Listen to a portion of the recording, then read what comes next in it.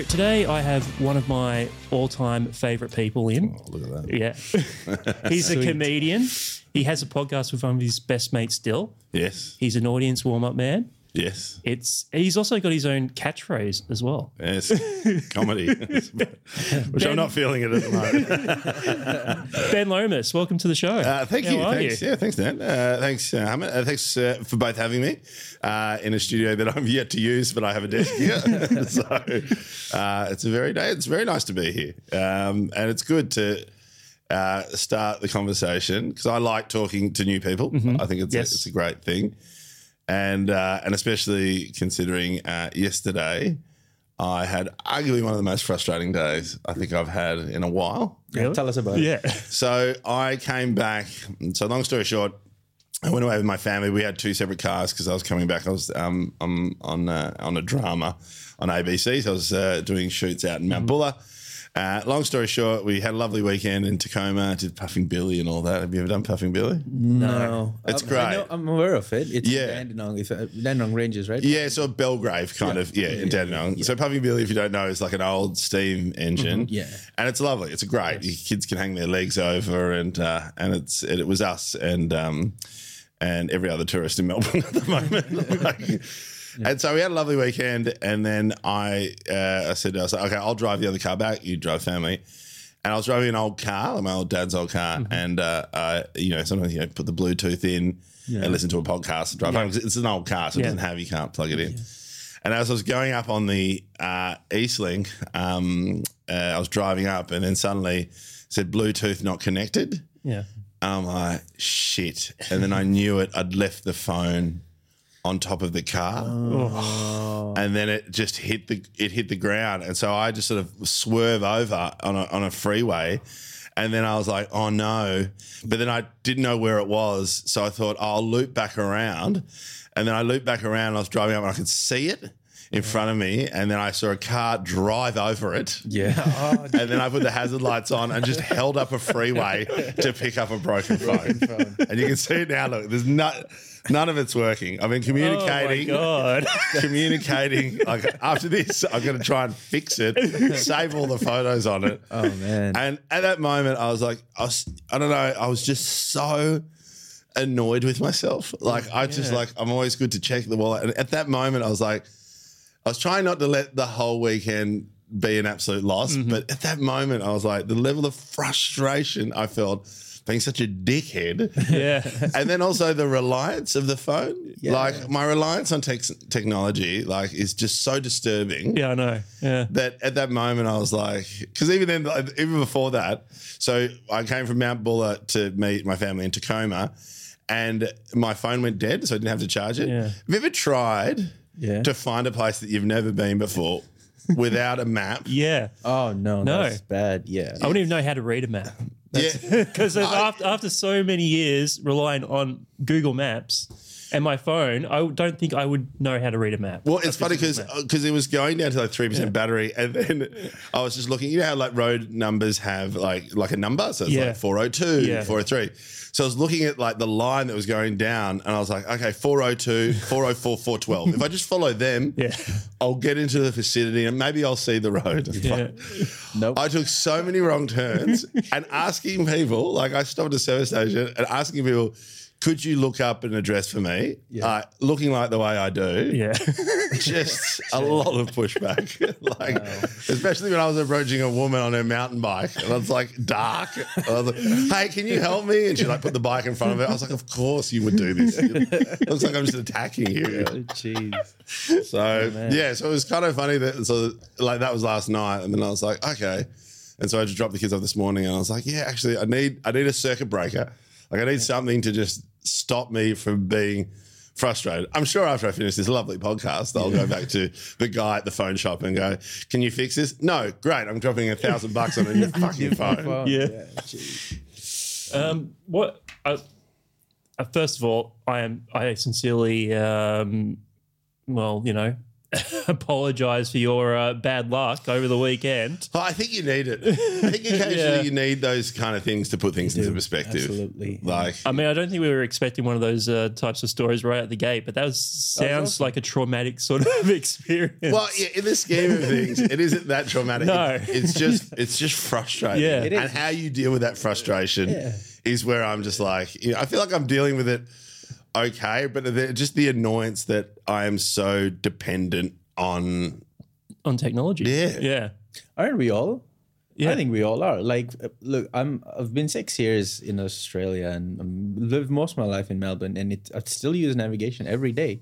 I don't know. Toby, this is, I guess, and that makes more sense. This is not your still. Well, it's your hometown now, Yeah, it is. It is. Yeah. but still, you're still learning. Yeah, I'm like, still learning. do you know where Belgrave is? Oh, well, sort of now. Okay. Sort of now, but Okay. like I know, like I'll go up to Dandenong, and then it's up there on that side. Do you have a lot of mates in Dandenong? No. I just Okay. go there because it's pretty, and there's. Well, you've got the 1,000 steps there. I've never done that before. Yeah, and they've got Dandenong ranges, and they've got a bunch of other stuff as well. I take pictures. I love photography. Oh, yeah, And yeah. I'll just go up there, and they've got this. They have a park. I forgot Alfred Nicholas Park. Yeah. It's up there, right? It's stunning. It's beautiful, and during autumn time, it's just. I mean, it's I don't know if you have this, but I do this thing where if I find, so we were staying there, and I've grown up in Melbourne my whole life. I've lived in the inner city. I moved from North Carlton to Brunswick. Like, I didn't move far. And then I look at, and then you go out and you stay at an Airbnb, and then I find myself, I guess, at the age of early 40s, that I thought maybe I'll buy something out here. And then you start like going on Domain, and you're looking at properties, and you're like, I can't spend $1.4 million on a tree change. Like, I'd still have to travel in the city all the time for gigs. Yeah. So expensive stuff up there, definitely. where are you from? I'm from Doncaster. Doncaster? Yeah. Okay. So Doncaster, that's one of those ones where before the freeway Yeah. extension, Yeah. that felt like a mile away. Like, that felt so far away. Now, that's what, 15 minutes? Yeah, it's probably so I catch a bus into the city, which just goes straight down the Eastern Freeway, not more than 20 minutes to get So into the you city. catch that? I've been fascinated with that bus for years. The 907, yeah. Yeah, I'm always like, because it's weird when you see a bus on the freeway. Yeah. It feels weird. Yeah. You ever see like a public transport bus? I'm like, On a freeway. where are those people going?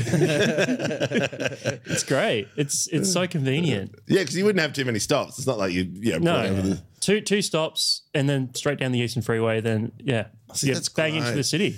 Yeah. I'm always, because when I went to uni, I studied town planning, and so I remember I was quite fascinated. We had to do this like project. So if you take, for people who aren't from Melbourne, you take the Eastern Freeway, and it used to stop at Doncaster Road. Like you had to used to go through Doncaster.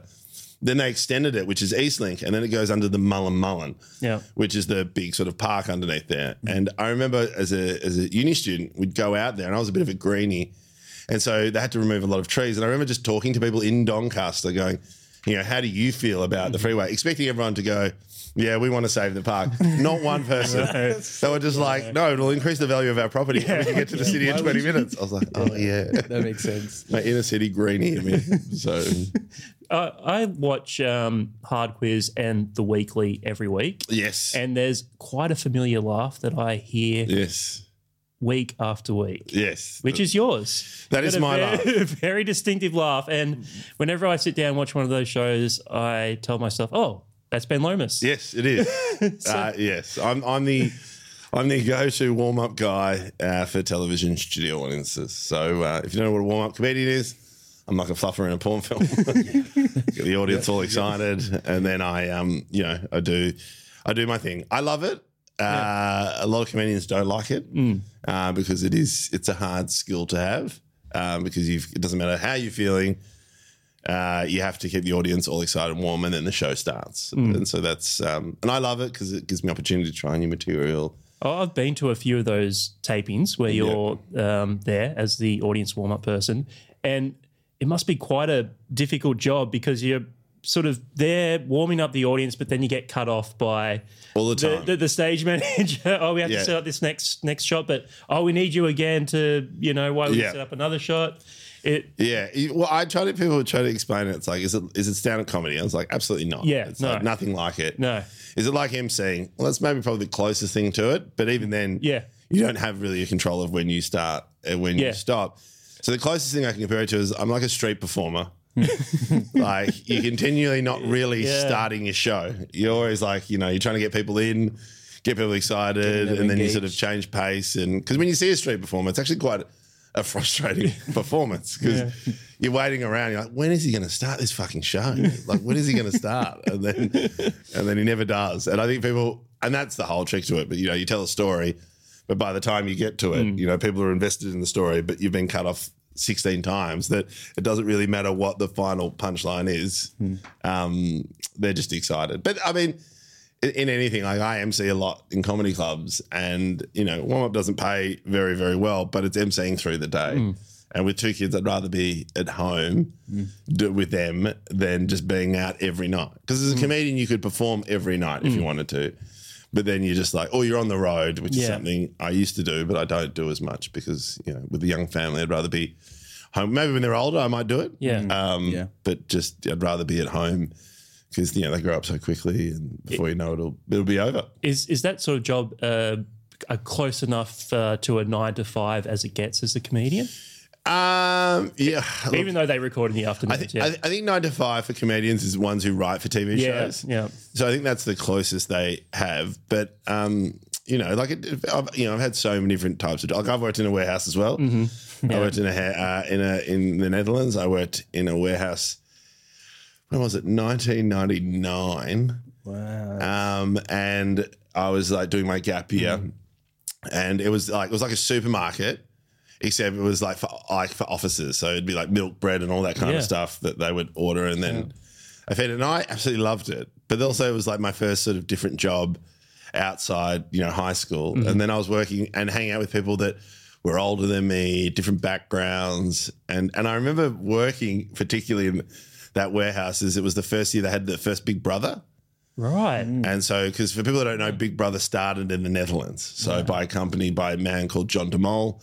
And so in de Molshine is a big company and he started that. So like shows like The Voice, all that kind of stuff he invented. And so I remember we were in a warehouse and I was like with these guys and I was just, you know, just living by myself for the first time and in a different country. And I remember Bart and Sabina were these 2 people on Big Brother. And they finally had sex, like in a cardboard box, but like half the country watched it. It was so weird. And there was this sexual tension between them. They finally hooked up. And I remember we had lunch and there was like, you know, 5 truck drivers, 4 guys from the warehouse, 3 women from the office. And then our boss came in with all these cakes. And we're like, usually that was for someone's birthday. And he goes, no, the cake, we want to celebrate. Bart finally fucked Sabina. And then we cheered and went hip, hip, hurrah. And then we ate cake. And it was the weirdest thing to eat cake to celebrate people we don't know having sex on television. I remember I was like, oh, wow, is every warehouse job like that? So, yeah. You mentioned the Netherlands there. I know you lived there for quite a while. So what... I was born there. Oh, you were born there? Okay, yeah, right. So I was born over there, migrated with my parents in the 80s, and then we just used to go back all the time because we have like grandparents over there. Did grade 6 over there, then went back over gap year, then lived again when I was in my mid-20s. So I have a strong connection with it. But yeah, with COVID, I haven't been back in like 6 years. So I'm hopefully going back this year. So what is the culture like over there? Because I don't know much. Painfully white and middle class.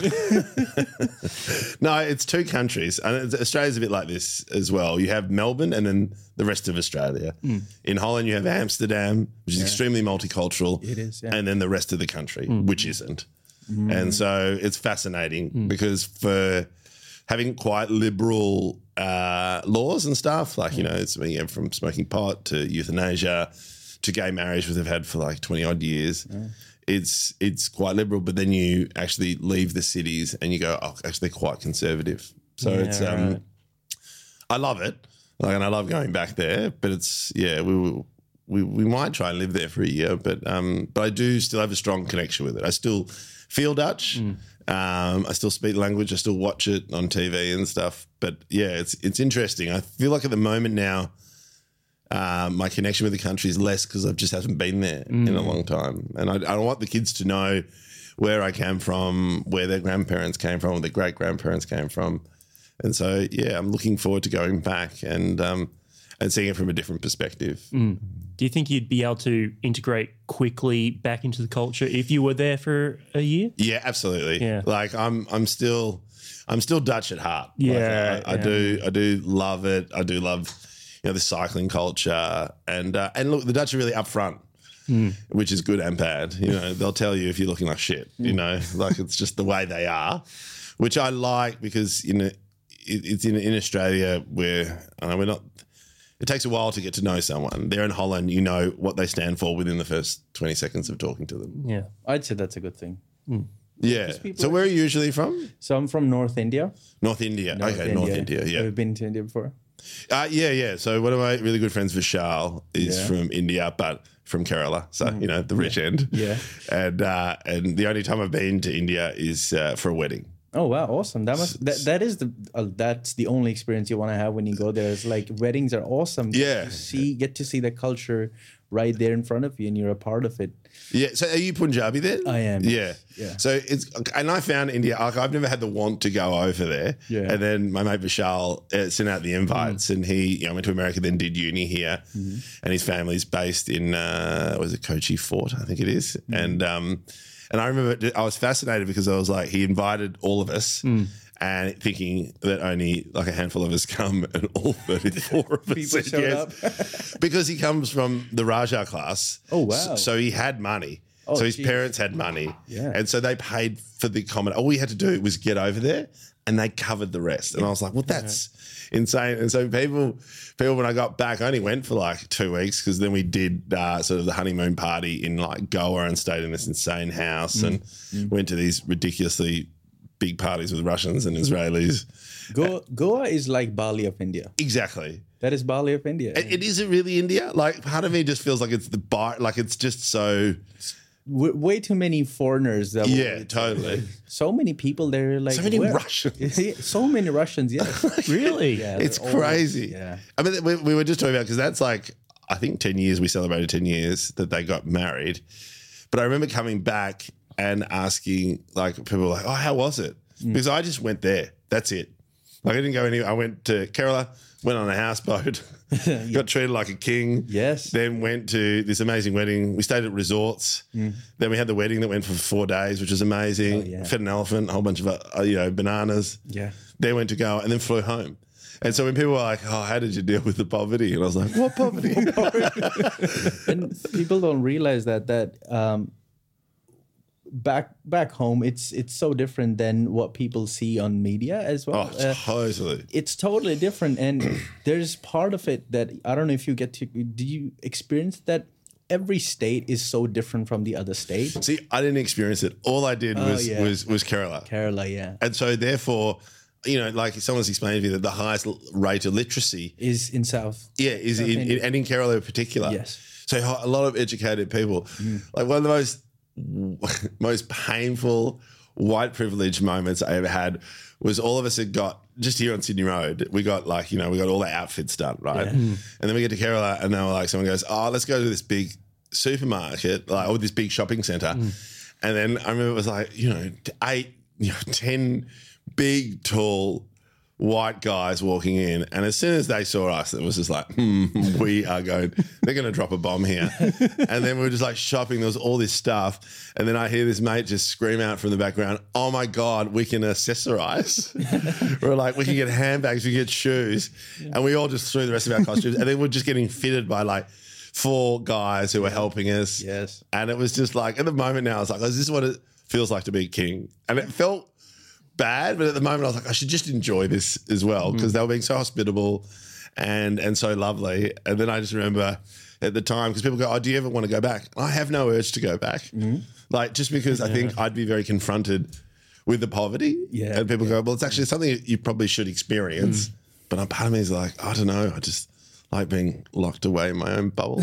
You'll see both sides of the world. It's 2 sides of the coin. You'll see that and the beautiful part as well. Yeah. But I think what you experienced there, that you said, that wedding that you experienced from coming from a Raja background, that's the thing that they show in movies. That's exactly how they think. And that's exactly, you must have experienced it. Oh, it was crazy. And the whole time I was like, how are they covering all this? Like the cocktail party where, you know, and like, you know, typically in this wedding, all Michelle's like dad, all his business partners involved. So the first night, rather than it was like the engagement party kind of, and it was all business parties from everywhere, from Saudi Arabia to everywhere. They all came in, and there was one guy we remember just got too drunk. Yeah. So I got too drunk, and he was there on behalf of his father who couldn't make the wedding, but was representing, you know, a very close family, the business partnership. Oh yeah, okay, yeah. And he got drunk. He was just so excited to just hang out with us,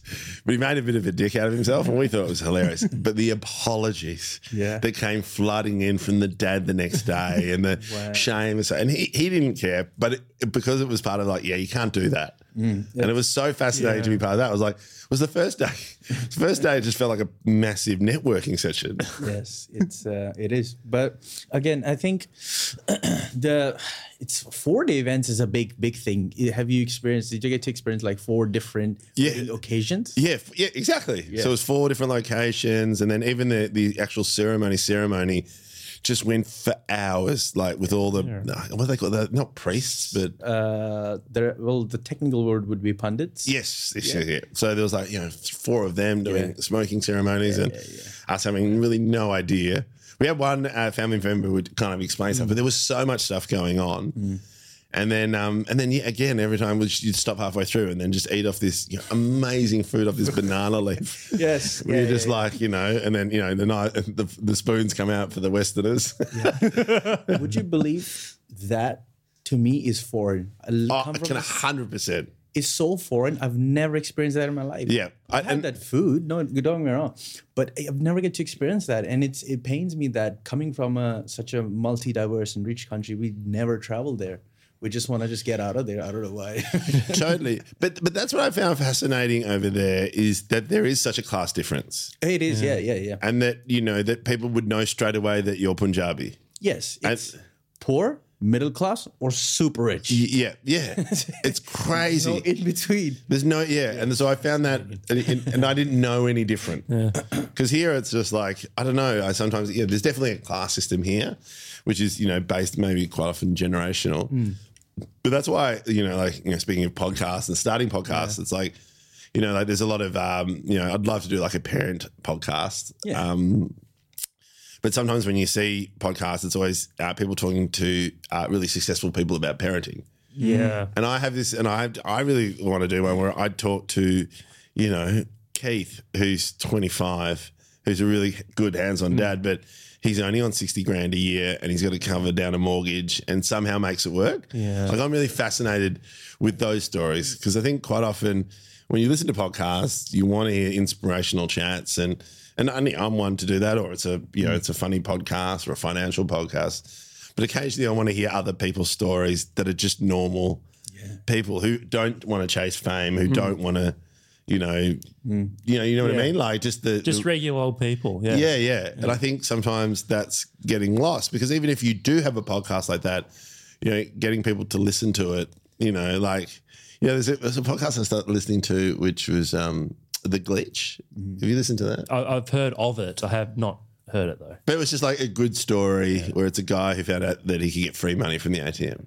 And he just went on free money from the ATM. Yeah, wow. And it was a glitch in his card, and he ended up blowing $1.6 million, and then he couldn't deal with the guilt and gave himself up. And it's a fascinating story, but it's just like a young guy, and I kind of like those stories where it's like how much it's embellished, but it seems legit, and they might do a movie about it. But I think that's why sometimes when you do these kind of podcasts, it's nice to. Because are you guys married? No, we're just friends. Friends. Yeah, we're just friends. We just I didn't think you two were married. That's what he thought. I was like, Dan. That's what I just thought. And I was like, no. I mean, don't get me wrong. There is some amazing tension in this room. I'm very young. I'm 25. And I was thinking about the guy. You're super young. I was thinking about that guy. I can't imagine being 25 and having a kid. And as you said, 60 grand a year. Right now, I have 2 jobs. I do a podcast. I do photography on the side. I have 4 things going on. And I'll still be like, I need more money. Yeah, absolutely. Yeah. But I think sometimes, and my partner's got a great expression, which whenever we're talking about money, she just goes money shmoney. Yeah. Because for her, it doesn't have the same weight, right? And then money does give you options. Absolutely. There's no disputing that. But I grew up with a family with not much money. And so quite often it does consume too much of how I think. Like, how much am I getting for this gig? How much am I going to make this month? Like, it can be quite obsessive. And I think sometimes, and especially in the last couple of years, for me in particular, that, health, which I struggle with, be it my weight or, whatever it is, that's your most valuable asset. And I think I've neglected that. Sometimes I focus on it, sometimes I don't. And I think sometimes I wish my want to hustle for money is the same. I wish I had the same sort of, want to do the same with my health. Yes. Yeah. And I think, 25 is so young.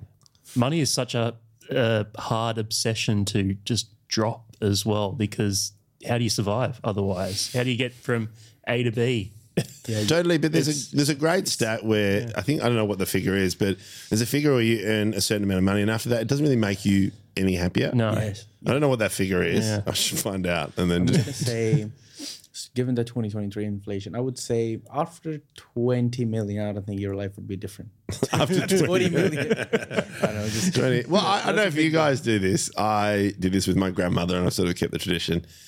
It used to be 20 million, but I think now I think we do it when it's like 30 or 40 million. Or if it's something insane, I buy a Tats ticket, right? I do buy it. But I just purely do it for the activity of what would we do? Yeah. Oh, just like joy. Yeah, the joy. And that feeling Yes. of playing that game with my partner is something we still do. And we just talk about it and like, where would we buy a beach house, or what kind of house would we want, and who would we help out, and You're just creating this story in your mind. Yeah. Which like I have this one where it's like one of my best friends lives in Holland, and I always had this he's like a musician, and I always had this idea that like one day, say I won like 100 million or whatever, and I would just rock up, right, and it's so extravagant because it's just like I'd rock up with 3 limousines out the front, right? You can't see what's inside the limousine. And so the idea was like, just grab your passport, come out the front. And then whatever limousine he'd pick, I'd have music like from that country. So if it was Senegal, I'd have like a Senegalese band, or, it was like Nashville, I'd have like a terrace. And whatever one he'd pick would go in there, and that would be the place we'd be going to. So that would drive us to the airport, then we'd buy tickets and then go there. But something music related that he would love. yeah.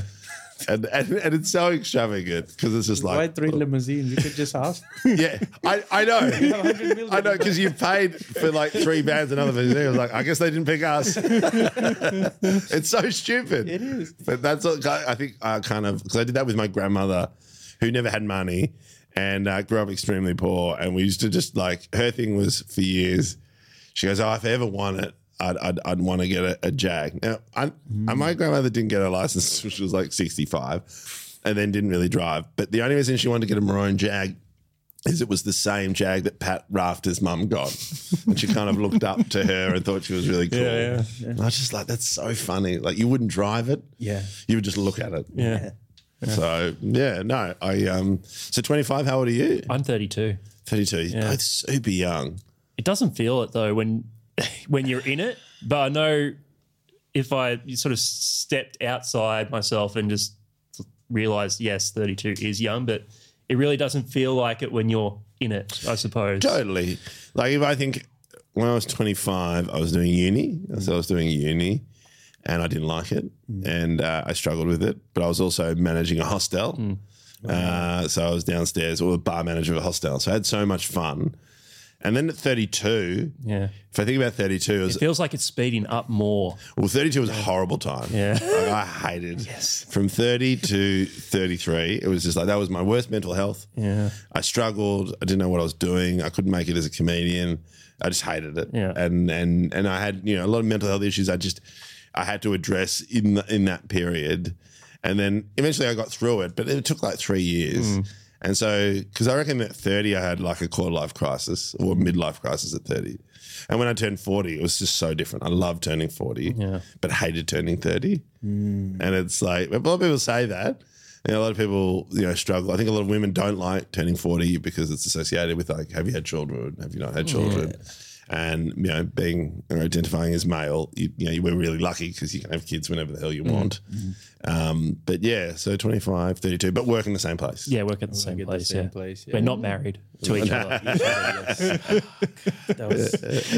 I was hoping. I thought I know what the way, you meant. Yeah. And it was a microsecond. Dan just like, we're not married to each other. I was like, God damn it, Dan. You're like, I can't have that out there. What will my family think? That's funny. Yeah. It's so odd having you here in person because it feels like I know you on a personal level, even though this is the first time we've really met. Like I've sort of met you briefly outside of gigs and and seen you at those studio tapings, but the podcast you do with Dilrock is just incredible. Thank you. We're very proud of it because it's so personal and it's just you've got no sort of shame in letting your sort of failings and successes out there to the world.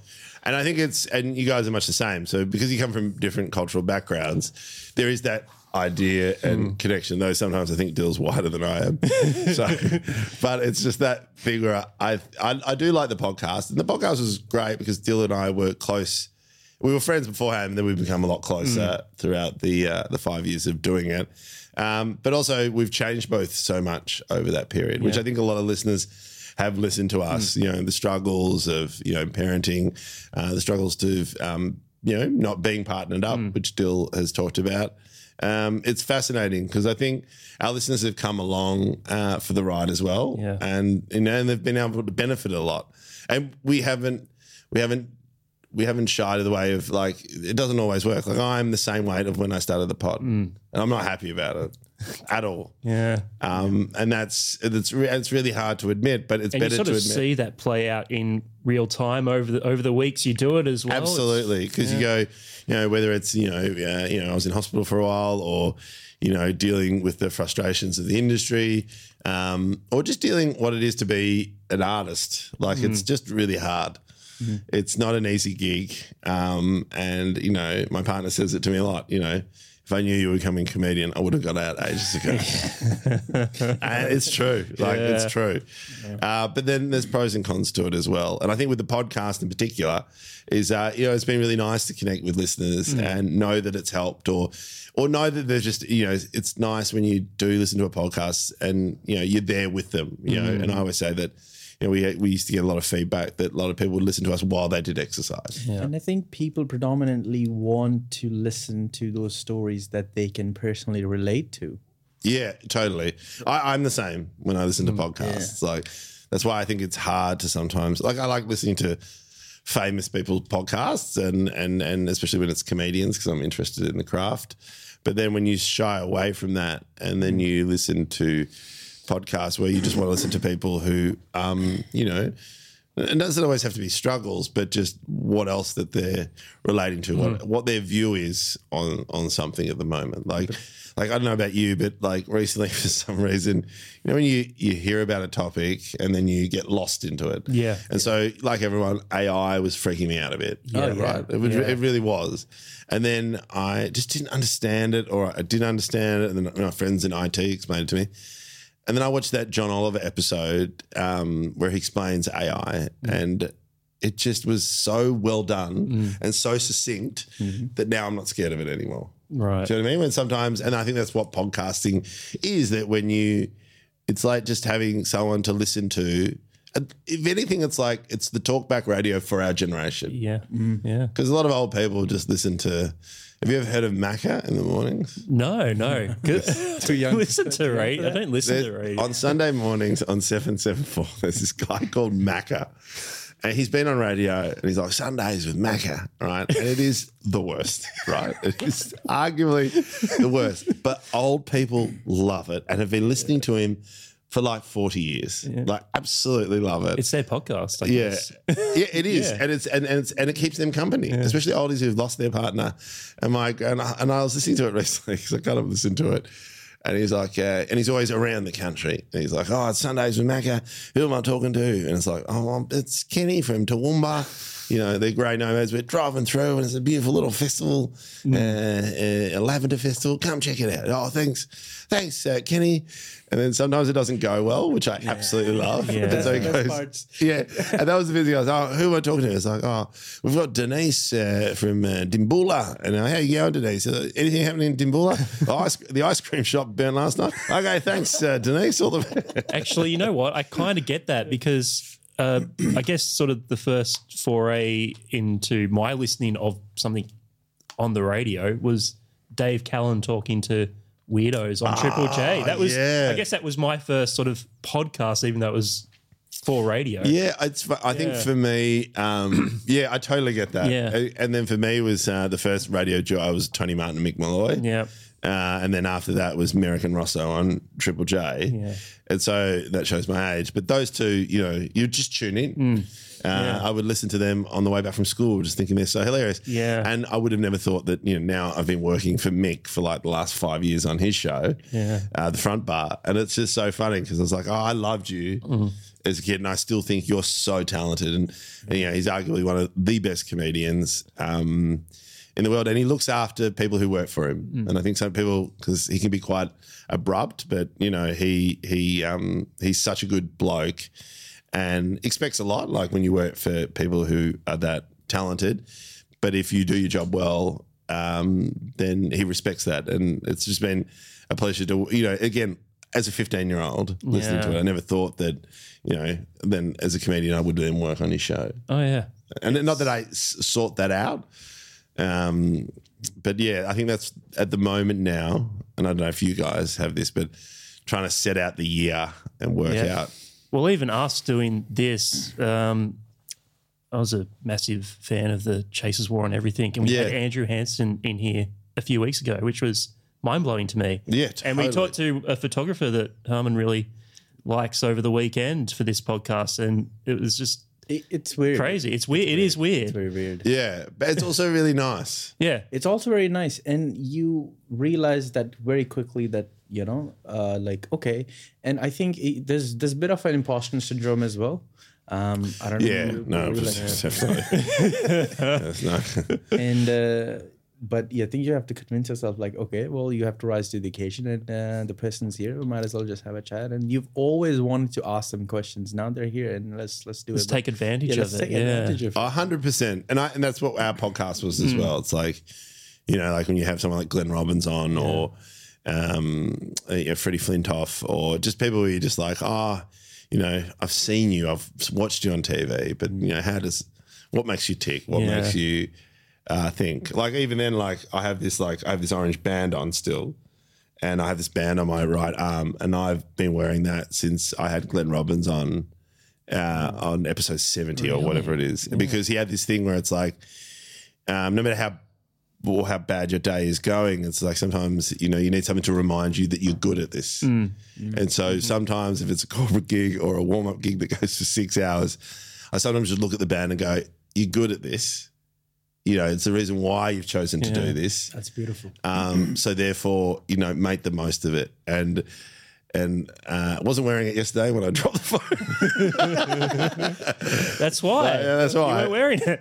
But it's those little things when you talk to people that you pick up on the way. And I think sometimes when you get to talk to, new people like yourselves, that, it's just a reminder of like, it's a very short period we have here. So you might as well do the things that you actually want to do or give it a crack. Yeah. And that's something I didn't realize till later on in life. Like I wish I knew that at the age of 25. Yeah. If I knew at the age of 25, it's like people go, what would you tell your future 25? I'd be like, look after your health. I'd say don't drink. But I mean, that's a bit extreme. And ask. That's predominantly the major factor I started this podcast. We've had so many people. We have comedians on. We have photographers on, and other people as well. Then, I think when you're young, you don't know what's going on around you. You're just working off of your best guess. Yeah, and you need that perspective from other people. And when you see someone that they did at one moment of their life that did take that leap of faith and just, quit their 9 to 5, because everyone has 9 to 5. And when they jump onto their craft and they do it full time, they go all chips in. I think it motivates you as well. And when you talk to them, Totally. understand that. And also, it takes a lot of courage to be able to do that. Like I didn't want to do it.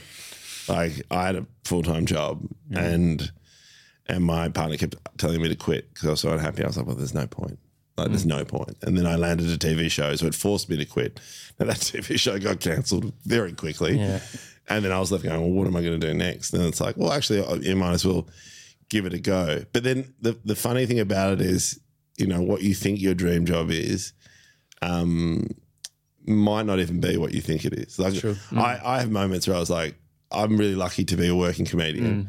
I'm not on TV, I'm not on radio, and yet I still make it, an okay living. Yeah. It's not huge, nothing compared to what my mates make. They're all, killing it. But then at the same time, it's like 9 to 5 wasn't for me. Yeah. And it doesn't mean I won't do it in the future, but that's like, what else do I want to do? What else am I interested in? And then sometimes being more interested in rather than thinking about the income is a nice way to explore something. But it works for you. Yeah, absolutely. Yeah. And, like after this, I'll try and get my phone fixed, but I also will attempt to try and play a round of golf. Yeah. Can you talk about that moment when you did end up taking the leap of faith? And can you talk about what you were doing before and how you had to go to the next step and be like, I'm going to go all in on this? Well, the problem is I'd love to say that I made that decision, but I didn't. And that was the frustrating thing that I think quite often is I still will put myself in a position where in the end I'm forced to make the decision rather than forcing it myself. So quitting my council job was that I eventually landed a TV show. And to give an example of how much I didn't want to give up that regular income is I was like told it was going to be like a year contract. You're going to be on TV. You get to write on TV. Dream come true. Absolutely. And I'd already been a comedian for 6 or 7 years and couldn't get any inroads in. And what I did was I applied to go 2 days a week at my job. And then I said it was for parenting reasons. I also had to look at my kids. Totally. So they had to do it. And then as soon as I got 2 days a week, I then put in all my long service leave and worked out that I could take off 8 months and not lose the job. That's how terrified I was of losing an income. Yeah. Like I was so terrified. And I've got a partner that makes an income, but still it just that security blanket was so hard to give up. And funnily enough, the decision that made me quit was because my boss, who was amazing and really supportive at the time, George, he said, you're killing me here because I can't replace you. I'm going to be down one man, one woman short for the next year. Do you really want to be here? And I said, absolutely not. Wow. I don't like being in an office. I was actually working on some really interesting projects and my boss was really good. So he made work fun, but I just didn't want to be there. And then because I really liked him, that's when I quit. Yeah. Wow. And so I'd love to have like a big song and dance about how it, I changed. And that's the same with the podcast. Yeah. Like the only reason I lost weight was because we had a bet. Yeah. And that forced me to do it. What I'd like to think is, and whether I can change this, is that, I'm one to chip away at things, but to make big decisions in that moment, I still find so hard. I just find it really hard. And stemming back from why that's the case, I don't know. But yeah, like that moment, like I remember leaving the job that day and it was the greatest feeling. Like it was the greatest feeling of walking out of that office. Weight off your shoulders. Yeah. But weight off your shoulders it's a weird, I've only ever experienced that once. Like that's the only time I've ever experienced like the actual weight off my shoulders. I felt free. Yeah. Leaving and excited because I didn't know what was happening next. Like I was to embark on this TV show, which ended up being extremely stressful. But, at that moment I felt free. The only time I've genuinely felt things drop off my shoulders was the birth of my child. So the first time and I didn't know what that feeling was, but when I had my child, so many of what I thought were problems and worries just disappeared. And that for me is one of the most freeing moments because you're like, oh, so much doesn't matter. Yeah. Because you've got to look after this little amazing that you love. You don't know why you love it. You just feel it. And I always think that's for me the closest thing of just losing, the weight off your shoulders. But leaving work and pursuing something else different was really, really exciting. And I think at the moment now I'm at a bit of a crossroads at the moment where I'm like, what's next for me? Like I love doing the warm up. I love it. Fun doing this acting, being in part of a drama. But I do need stuff to continually challenge me a bit, but also do something different. Yes. Because then, I think I was able to stay at council for so long because I was doing stand up on the side. Yeah. But when that started, being more full on, I was, doing 18-hour days.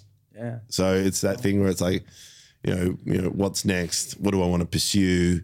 And then, you just don't have that much time left in this. And because I had a health scare, I'm just like, I'm very happy that every day I'm feeling good and I'm walking around and like the weekend away with my family, it's like, I nearly wasn't able to go, but I was able to logistically make it work because I know that if I missed out on that weekend, it would have killed me. Yeah. Because I'd be like, oh, that's where I want to be. I want to be, with the kids or, I'm puffing billing and all that kind of jazz. So that's why, 25 and 32, it's so funny. The difference for me in those ages of where I was at 25 and 32 is so different. Yeah. I think I'm at the crossroads right now as well. That when I came to Australia, I was 18 and now I'm 25. And I've spent all my years here just working and just trying to progress through. Yeah. I never went to, I'm going to get a uni, I'm going to get a degree, I'm going to get a job. So now I'm at that crossroad that I realized I should have studied because I had so much time back then. Yeah. And now I'm at the crossroad that should I go study and get a traditional... I don't want to study because that'll get me a job. I want to study because I'd learn. I'm very hungry for learning. Yeah, that's great. And now I'm thinking, should I just join a company and just progress that and have this or other things on the side? So I'm at that stage of where like I need to make a decision soon, or life would just swallow me into a place that... But how many Punjabi friends that you've had over the time where you're like, what are you studying? I was like, it's either accounting, hospitality management, or IT. I don't think that I would... Because I remember like meeting those guys when I was working. It was always one of those three. And I was like, do you want to do anything else? Like I remember... Let me explain to you that why that must have happened. Sometimes, or most of the times, when international students come here, the basic thing that the core thing that they're coming to this country to study, not to study, but to actually settle. Yeah. So they're coming here to settle down and have a better future for themselves. So they have to pick up a study that would get them PR, permanent residency of Australia, right? So that they stay in those sectors. And once they get into that, they have to like, okay, well, I've done the study. I might as well just work. And accounting and all those things pay you really well. Really well. So they keep, But I think, and I think it's okay to say I got a lottery ticket. I think I was 14 when my mom actually applied her visa and was very young. So because she got her permanent residency, I just got it by itself. So I was already a resident of Australia, and those international routes didn't apply to me at all. That's amazing. I was a free person. It was a lottery to me at all. Yeah. And if that didn't happen, I didn't know what I was doing, because I don't come from a place of resources. I was just being flipping burgers at Macca's or some shit. Yeah. But I think now I'm here, I think I need to make the best out of it. So I've always had that hunger and hustle since day one I've been here. Yeah. It slows down and, shit takes a toll on you as you're growing. But now I'm thinking, I genuinely don't know my next step is, but I think... But like photography, for instance, that is a hard game. It is. It is such a hard game for a friend of mine who's a professional photographer who has exhibitions and does it, but his bread and butter still is weddings. His bread and butter is still weddings, and he produces some of the most amazing photos that he's traveled around South America. And his exhibition, Drew Eckberg, amazing photographer, and then sometimes you're like, sometimes I've got to do these jobs to make ends meet. But knowing that I can still do that still keeps him going. But it's a hard game. When I got into photography, I knew where I don't know how and why, I knew where this was leading, and I knew that it would be very hard for me to monetize it. And I might as well never do it for the reason that when I'm with my camera and tripod in front of a beautiful scene, time and space doesn't exist for me. And I just want to do that for myself. I might as well start a business or create something or have a job and then do that. It would be very beneficial for me to get that full time, but I don't think it's possible with AI coming in where the technology is going, and everyone is a good photographer. I don't know if you've noticed, people take amazing pictures. It's amazing. And then I was thinking of a friend of mine who was a town planner, and he started a small business where it was like before it was a thing to take amazing photos with iPhones. But he did, and then he created a small business where he took photos for real estate agents. Oh yeah, real estate photography. And then I remember there was a small time where he was just doing that, and it was a nice little side hustle. But then, of course, other real photographers got on board, and then now real estate agents, I mean, they do it themselves half the time. So it's just so funny that in those things, especially with AI, it's like, you know, what is it going to take over next, and what do you use it? You know, who knows? There might be an AI warm up. Well, it's a big writers. I think there's a massive writer strike happening in America right now, and their big thing is AI generated scripts. Yeah, which is going to be a thing. Which is scary. It's scary. But I think that's what I liked about John Oliver is that he talked about how, you know, number one of the list that AI would take over is lawyers.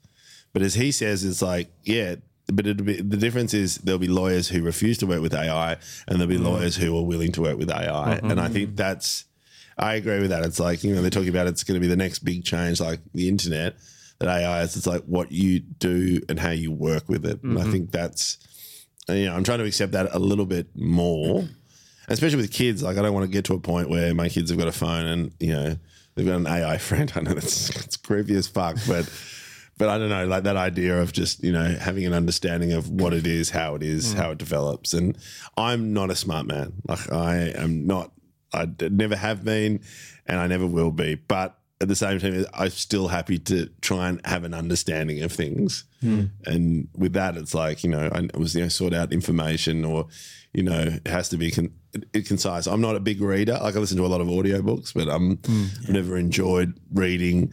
And that's because I struggled like as a kid with all that kind of stuff. But I think, you know, I don't know, like, you know, starting something like this and then, you know, seeing where it goes is you learn a lot from that as well. 100%. Like, and that's part of it as well. Like, you know, at the moment now, you know, I'm trying to walk a bit more, but like I've just become absolutely obsessed with golf, and I was something I loved when I was a kid, and then now I've just fallen into this pattern of just, you know, just obsessing over or wanting to get better at it, and I'm really enjoying that. Like just enjoying getting lost into something like that again, and not worrying about where it's going to lead to or what it is. Well, when we started this, we didn't procrastinate, because if we told each other, oh, yeah, we'll do it a month from now, we'll do it 3 months from now, we'll never do it. Yeah, absolutely. Yeah. And I think, you know, whether you study or not, I reckon you should. It's just, I think if you want to learn, then the best way to learn is to study. You can consume a lot off the internet and stuff, but if I'm for someone, it needs to be structured. Yeah, I need deadlines. I need, you know, that's why I do the comedy festival every year. It's not that I expect some, you know, director to come and go, I'm going to put him in a movie. It's like, no, I need that deadline to write. If I don't have that deadline, then, you know, I can stick back on my 45 minutes of gold to an audience that's never seen me before, but then you become stale. And so I just need that deadline. And I've started writing again, and it's horrific. You know, bombing on stage on a Tuesday. Can I ask that the craft that you do right now, it's a bit different to traditional stand-up comedy, a tiny bit different. While you were doing it, or while you were in the process of doing it, are you like a try to read the audience person? Do you ever try to understand the psychology of the audience deeply so that you can, you know, prepare them for the upcoming acts? It's for me. Notice that? Yeah, So I see an audience as like an organism. So there's just one. It's just one audience. So it's not a group of people. It's just like, how do you then make the audience be a particular way? And I can read an audience within seconds of how they're going to be, whether they're going to be good, whether they're going to be loud. You know, like, you know, I do this stupid thing where I've been in front of so many people where I can, you know, I do this thing where I pick people's professions based on their coffee order. Has nothing to do with the coffee. Absolutely nothing. Yeah. It's just like you can look at a person and just pretty much determine very quickly what they do for a living. Wow. And I don't get it always right, but I quite often get it right. And so treating an audience, like in 1 week I'll work on a footy show, I'll work on like Q&A, then I'll work on a comedy show, and then I might have to do like this big corporate event and do like a big icebreaker. Each one of those audiences is totally different. And so it's just understanding of like, well, where do they want them? Like, in a reality show, they want them absolutely just screaming out of their minds for no particular reason, that they're so excited, but they don't know what they're excited about. With a comedy show, they generally want to laugh, regardless whether it's a good show or not. Sometimes you look at a group of people, like the smallest audience, I've ever had to warm up was 3 people. Like, what the hell do you do with 3 people? 3 people, yeah. But there's always a way. That must be like an intimate chat with them because totally. By then, and 3 of them had never seen football before, so really it was just one audience member. And I like that. And that's the thing where people go. A lot of people try to do my job and they can't because they can't push aside their ego because it's not about you. Like my job in that world is it's nothing. I'm there to do a job. I'm just like the cameraman, the producer. It's just I'm part of the role. And, sometimes I look at myself as an insurance package because the audience will probably be good anyway, right? Half the time they'll be good. Yeah. But I'm there to just ensure that they are. And so, and I've really enjoyed doing it. But also it's allowed me to stay in the industry I love.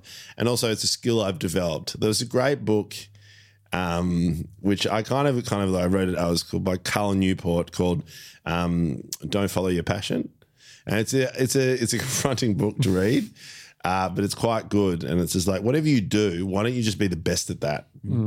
Be the best at that, and when you become the best at that, then see what else is next. So that's what I thought I'd do with warm up. Yeah, I was like, I'll be the best warm up guy there is. And some could say that's pigeonholed me to allow me to do other stuff, and I know that. But I just wanted to be the best at something. Like I'd never done that before. Yeah. And so I was like, I'm going to be the best at this. And, how long I'll do it for, I don't know. But I still enjoy it. So as long as I still enjoy it, as soon as I don't, I'm not going to do what I did with council and just wait until someone forces the hand on me. That's why I'm looking at, what do I want to do next? Yeah. What do I want to do? What else is creative? I've always wanted to write a script or, I've always, had ideas to start another podcast. All those kind of things. It was like, but like you said, I always use time as an excuse. And at the moment now, I just need to stop doing that because I can do that with kids and stuff. But just with the time I have, I mean, I probably shouldn't be playing golf, but hey, I need some downtime. But yeah, I think from that perspective, I always think, just whatever you do, be it in a warehouse or whatever you do, try and be the best at that because then you'll enjoy it more. Like I'm the best at doing this. That's where I'm at. I know I don't have a job that I enjoy, but I'm going to be good at it. Yeah, because who knows what will come of it. Totally. And then from that, it'll allow you to, and then you can ask. Yeah. Like, I think that's always the one I was like, if I was 25 again, just ask, can I do this? No. Why? Oh, because of this, and this. Thank you. Yeah. Do you realize people don't ask enough questions? Like young people, so let's say 25-year-olds don't ask enough. I've never seen my friends ask questions. I'm always asking questions. What do you do? Where you at? How did you get here? What's your perspective on this? It's also like I think it's different. I think it's a lot harder for younger people now being lost on the phone. But that's still the same thing. It's like you can ask over email, you can ask over social media, and also just having a genuine interest in other people. I think that's also fascinating. That's why you've done the podcast. Yeah. Like, that's part of it. And, you've already had some amazing guests. Thank you so much for being one of them as well. No, I'm always surprised when people say yes. I don't know why. No. But again, because you asked. Yeah. And you asked a couple of times and I had to try and logistically make it work. Yeah. And it's not, and that's the thing, like quite often when people can't do it, it's just because they just generally can't or find the time. But yeah, it was nice to be in the studio. Nice to meet you both. Yeah, nice to meet you. Thank you for being here. Thank you for being here, and let's wrap this up, man. All right. Awesome. Thanks. Bye, everybody. Bye.